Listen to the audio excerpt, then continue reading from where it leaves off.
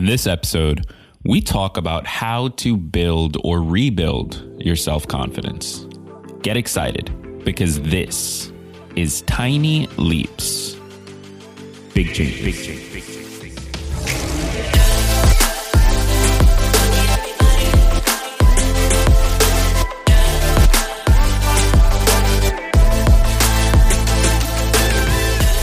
Welcome to another episode of Tiny Leaps, Big Changes, where I share simple strategies you can use to get more out of your life. My name is Greg Clunas, and in this episode, we are looking at a question that comes from a listener. So Caitlin reached out to the podcast over on Instagram at Tiny Leaps if you want your own question featured or answered on the show. She reached out to the podcast and she wanted to know how she can rebuild her self-confidence after having toxic relationships with people. So people who shoot down everything you have to say, people who make you feel small, people who try everything in their power to bully and break you because they themselves are broken. How, after going through that, can you start to rebuild your self-confidence? So I want to talk about that in today's episode, and it is going to be a good one. So make sure you stick around for that. Now, before we jump into that episode, though, if you've been struggling to take consistent daily action towards your goals, or if you feel like you're always in the process of starting over from scratch, I get it. I've been there myself, and there's nothing more frustrating than taking the time to find a goal, get this whole plan built, and then 30 days later, you've got nothing to show for it. Now, I've found that in my own life and in the life of people who listen to this show, there's one main reason why we don't achieve the goals that we set. And inside my new course, the Consistency Code, I'm going to teach you exactly what that reason is and what you can do about it. Throughout the course, we discuss things like why we all struggle with consistency, the two key processes that lead to habit formation, why starting small might be the key to success, why SMART goals may not work for you, and the little known goal setting method you should use instead, how to break down your goals into their key behaviors, how to identify points of failure before they become a problem, and so much more. To learn more, head over to www.consistencycourse.com and enroll today.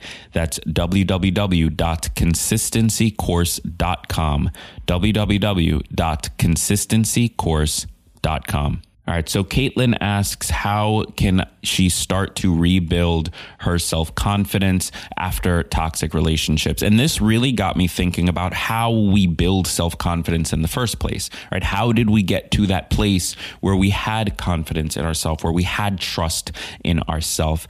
Because we can't really rebuild something we don't fully understand. And the truth is, we got there over time, over a long period of time throughout the life we've lived so far. We've had enough evidence to prove to ourselves that it is worth trusting ourselves. And that's ultimately where self-confidence comes from. It's the history. It's knowing throughout our past that every time we've trusted ourselves, or when we have trusted ourselves, we've been able to benefit from it. We've been able to gain from it. We've been able to learn something from it. So trust comes from history. Trust comes from having that relationship with ourselves, knowing that we can do something because we've done it in the past. That's how we built it up the first time, was just over a long period of time, making those small decisions, which led to bigger decisions, which led to bigger decisions, and pulling from that confidence chest. Now, we have discussed this topic in the past, but I want to revisit it because I think that it's important now more than ever. It's more important than ever right in this moment, right now, when so much of our lives are shifting, so much about the world and the societies we live in are shifting. It's important to have that self-confidence, and having a better understanding of how it all works can dramatically improve our ability to rely on it and build it. So here's what I want you to do. Close your eyes unless you're driving. If you're driving, do not close your eyes. But if you are not driving, if you're not doing something that might be dangerous, if you have a few seconds, close your eyes with me right now. And I want you to picture a treasure chest. So picture like an old school, like pirate's treasure chest, right? With all the gold like spilling out of the chest. Right now, your treasure chest, if you are trying to rebuild your self-confidence, that confidence chest is empty. There's not a single penny inside. Now, when the chest gets full, if you picture that overflowing gold in the pirate's treasure chest, when that gets full, when you get to that point, you'll have the level of self-confidence you're looking for, whatever that might be for you. So right now it's empty, or right now it's at half, or right now it's at a quarter. It depends where you're starting, but right now it is not full, and full represents that level of self-confidence you're looking for. So now we need to ask ourselves, if there is this confidence chest in the middle of this room and it is not full, and we need it to be full in order to get the level of self-confidence that we're looking for, then we just need to ask ourselves, how do we fill it? Well, we fill it the exact same way that you would fill an actual treasure chest. You make deposits. Now, what are deposits? Well, a deposit is all the moments where you choose to trust yourself, where you choose to be confident, and it actually works out. All of those little moments throughout your life where you give yourself that grace, give yourself that trust, and it works out, that is a deposit. That is where you are ultimately going to pull back on. That is the history we're trying to build or rebuild. So the way we fill that chest is to make deposits. And those deposits are all of those moments where we choose to trust ourselves and it works. So we just need to make deposits. How do we do that? Well, we start small. Picture yourself as a kid. If your eyes are still closed, go there with me. You're in your room as a child. And maybe you've got a piggy bank.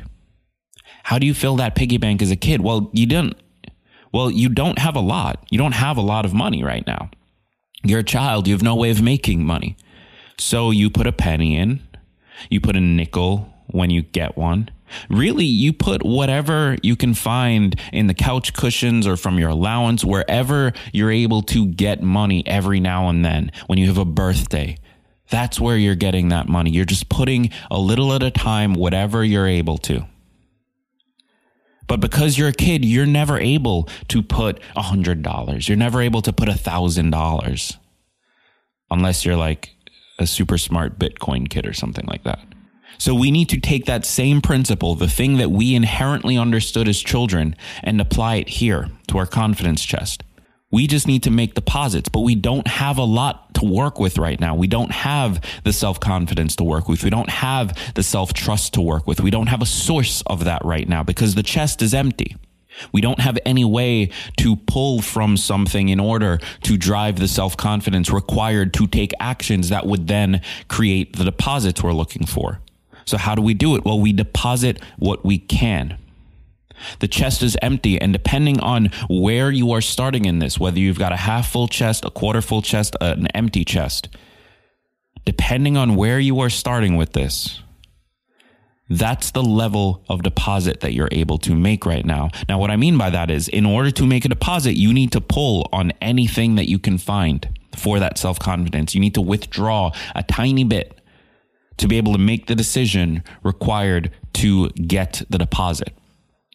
So deposit what you can. If you don't have a lot to work with right now, try just being confident about what you wear today. Try just being confident about what you eat for dinner. Try just being confident about your decision to go for a walk. Find these things that are so small, so unrelated, so simple, and so ridiculous feeling that it will not matter either way, and treat them as though they require an enormous amount of confidence from you. Treat them as something that you are making a choice to do and you are going to stick with and feel good about regardless of how it plays out.